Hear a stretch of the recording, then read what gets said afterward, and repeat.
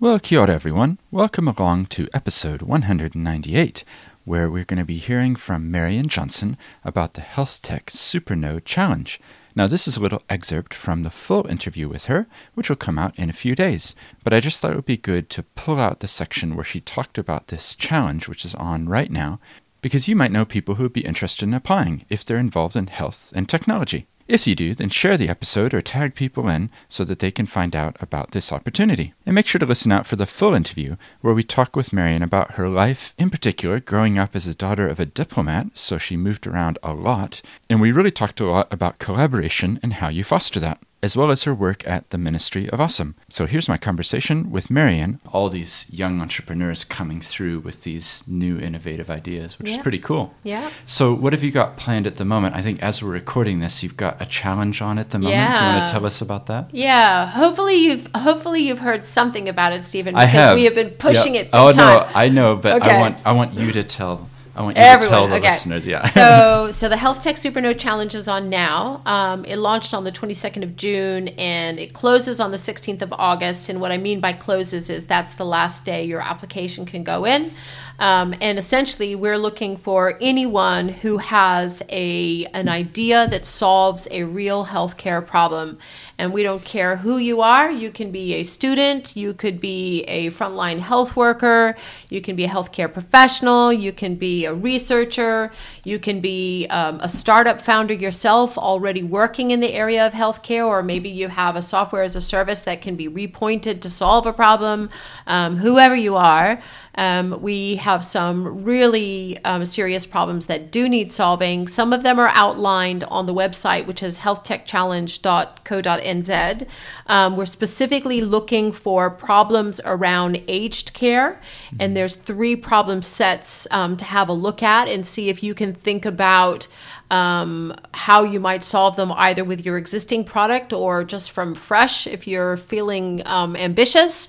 And then there's another area which is rural care. And then finally, there's just a general health tech opportunity to put your application in. And I know that sounds quite vast in terms of an application, but we really just don't want to miss out on anything that we can help along. So the idea is that we take those applications, all the applications that come in, and we will invite 10 applicants or 10 applicant teams, and we're even thinking as many as 20 applicant teams, depending on how many are per team, along to a pre-accelerator. So the pre-accelerator is 6 weeks long. It's virtual, so you can absolutely be working, studying, doing whatever it is that you're doing, and still be part of the pre-accelerator. And we're going to take you through the basic steps of putting some growth around the innovation. Obviously, people are going to be coming at it at different stages. People who have already created something will require different different stages of growth and a different trajectory. Whereas if you're brand new and you've just got an idea, then we'll have to take you through from the very beginning. 6 weeks on, we then pick a smaller cohort of top applicants, and then you will be pitching to some really high-profile judges in the healthcare sector. So Sir Ian Town, who's Chief Science Advisor, Dr. Susie Wiles, who you probably know is microbiologist and has also been quite a media personality over the whole COVID-19 period, as well as Joanna Norris, the CEO from Christchurch NZ, Alexander Stuthridge, commercialization specialist from KiwiNet, and a number of other really interesting people are going to be part of that whole process. So that takes place at a demo night. There's around $340,000 value to win. But really the most important piece of this is not necessarily about the cash or the contracts or anything like that. It's really about having that opportunity to go through how you grow an idea, how you grow your profile, meeting the networks and the people who are going to help you make it succeed, and just making it happen.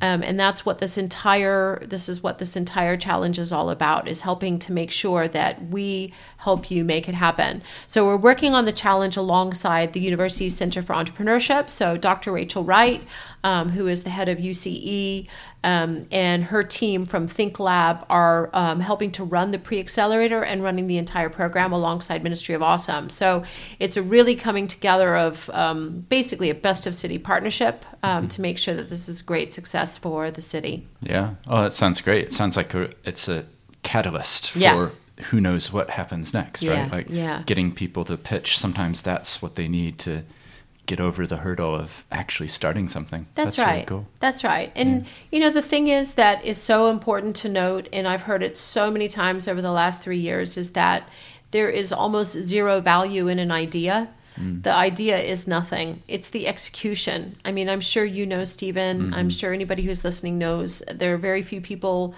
who don't have ideas for businesses or for projects or for ventures or for innovations. And it's not about the idea and the IP of the idea. It's about, okay, now what? Are you going to make it happen?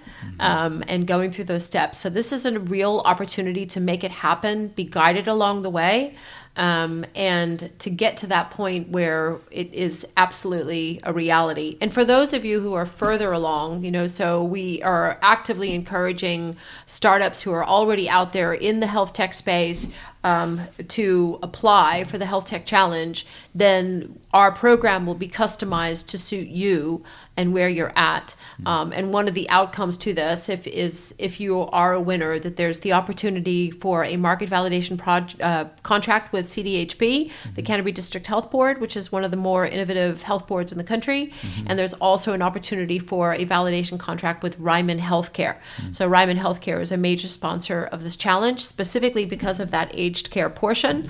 But they're such an innovative team, and they really want to discover the new startups who are going to be reinventing how things are done for aged care to make happier lives for older people.